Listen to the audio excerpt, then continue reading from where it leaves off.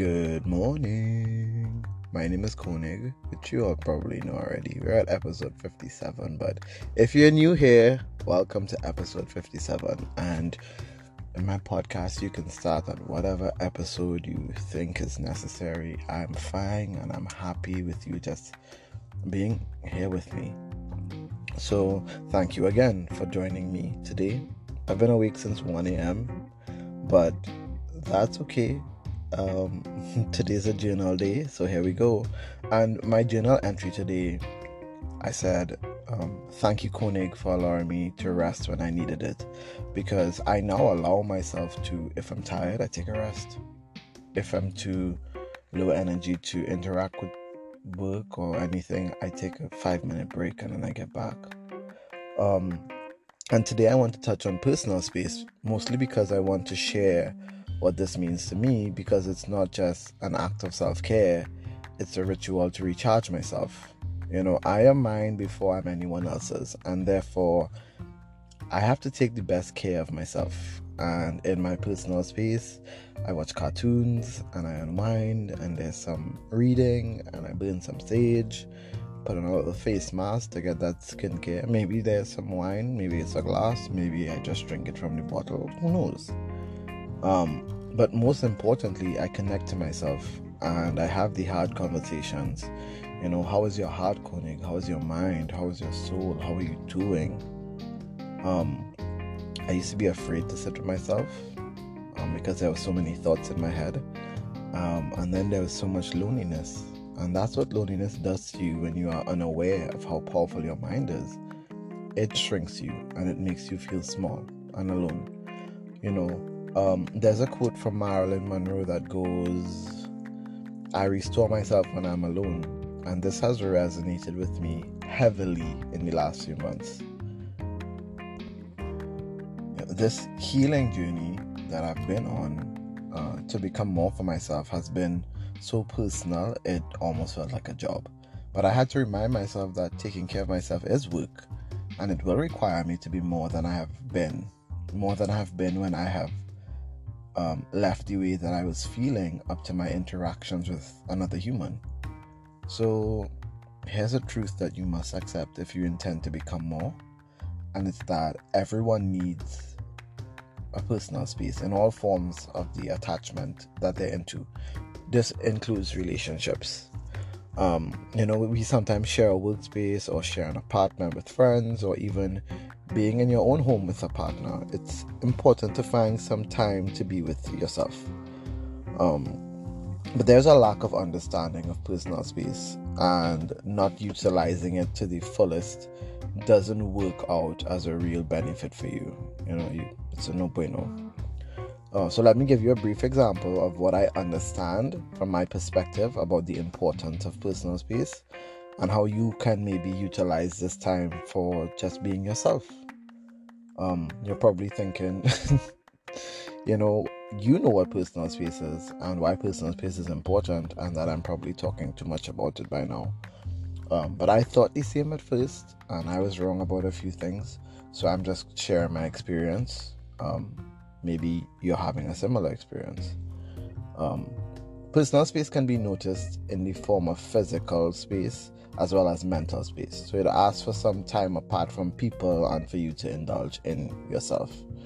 So you can't think of it as a luxury. It's a necessity. It's something that you have to do. For example, when you're standing in an elevator and there are people around you, you tend to feel very uncomfortable. And this is the downside to not having enough physical personal space. Whereas, if you're under pressure at work from your job and you are getting a call or messages from your partner which you don't want to or can't ignore, this would count as you bargaining for your mental space. And when I speak about mental personal space, it doesn't take away from the people or work that you love. It simply gives you time to connect with yourself first and then reconnect to the world as you wish to be in it. It's not that you care less, you just need to connect to your heart space for a bit, because too much of anything is not a good idea. You must already be aware of the fact that too much love or stress or friendship or food or water or anything else is not good for your physical or mental health. And it's easy to get caught in the end of the spectrum where you feel bad for wanting to spend time alone, but you need to understand the value of this for your body, for your mind, and for your soul. So even if your partner is asking you to spend more time with them, or your friend groups are asking you for more of your space or energy, you have to find a way out of that if you are not ready to do that. Especially when you're dealing with a lot in your head. We often think that we're fine, and then we end up in spaces being social with heads that are too filled with personal thoughts to interact properly. So this is why it's important to cultivate that personal space. So when you give your time and energy away to the other parts of your life, you can do so freely. Because I have personally gone to an event that I agreed to when I was mentally free, and as soon as I got there, I started overthinking and then disconnecting myself from that place. And this felt worse than anything else, especially because I was also spending money to be there. Like, you mean I spend money to be here and I'm still not happy? What the hell? Damn. So balance between personal space and the world is something that is important to learn. Personal space is a balance so that we can be our best whole selves. And personal space gives us time to rethink. There have been times when I have been highly stressed about my workload in the office, and then I come home and my head is stuffy, and without taking angry steps, like yelling at my partner or throwing my bag on the floor with my laptop or flinging off my clothes with irritation, which is what I want to do in that moment, I lay down on my bed and I take some deep breaths, and after some time I will put on some music and think of a better solution for the situation. I think of what I can do to reframe my workload and reframe how I see the work and my value, and this attribute of my life to rethink and become solution-centric has been a blessing, and I only learned it after giving myself some personal space. Additionally, personal space cures stress. As I have already mentioned, personal space gives us time to rethink and disconnect from everyone. Now, I love to meditate, but only with guided meditation. I try to do it on my own, but if I don't have that person in my head that is telling me, do this, I will fall asleep. But connecting to myself and my body helped me to easily cure some of the stresses that I've been having.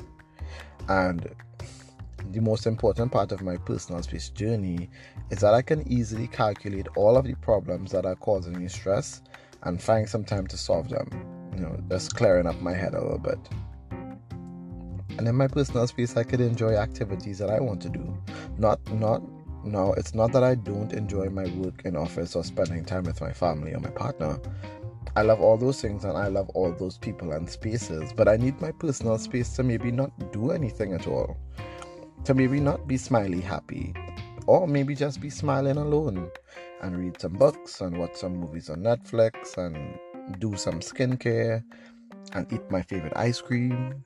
I get to draw. I like to draw random things in a messy way that probably might not be good, but it's good for me. It's good for me to express my creativity. Moreover, going to the gym and indulging in some yoga, those are also things that I've considered as my personal space as well, but I had to find a balance between that and my alone time, because those are places or spaces that are usually filled with other people as well. And I've learned that personal space is above all and top tier for healthy relationship. Because once I'm calm and composed in my personal space, I can go back to my partner with so much, love and energy and happiness and joy that I could shower them with. So if and when we have a heated argument, my personal space allows me to have some time to rejuvenate by thinking only the positive things that I love about them. And this is why I believe there's so much importance to having personal space. Because sometimes you get into an argument and you think every negative thing that your partner has done in that moment, but there's so much good that they might have done. So you have to allow yourself to see both sides of the coin, and you can't do that when your brain is fogged in anger.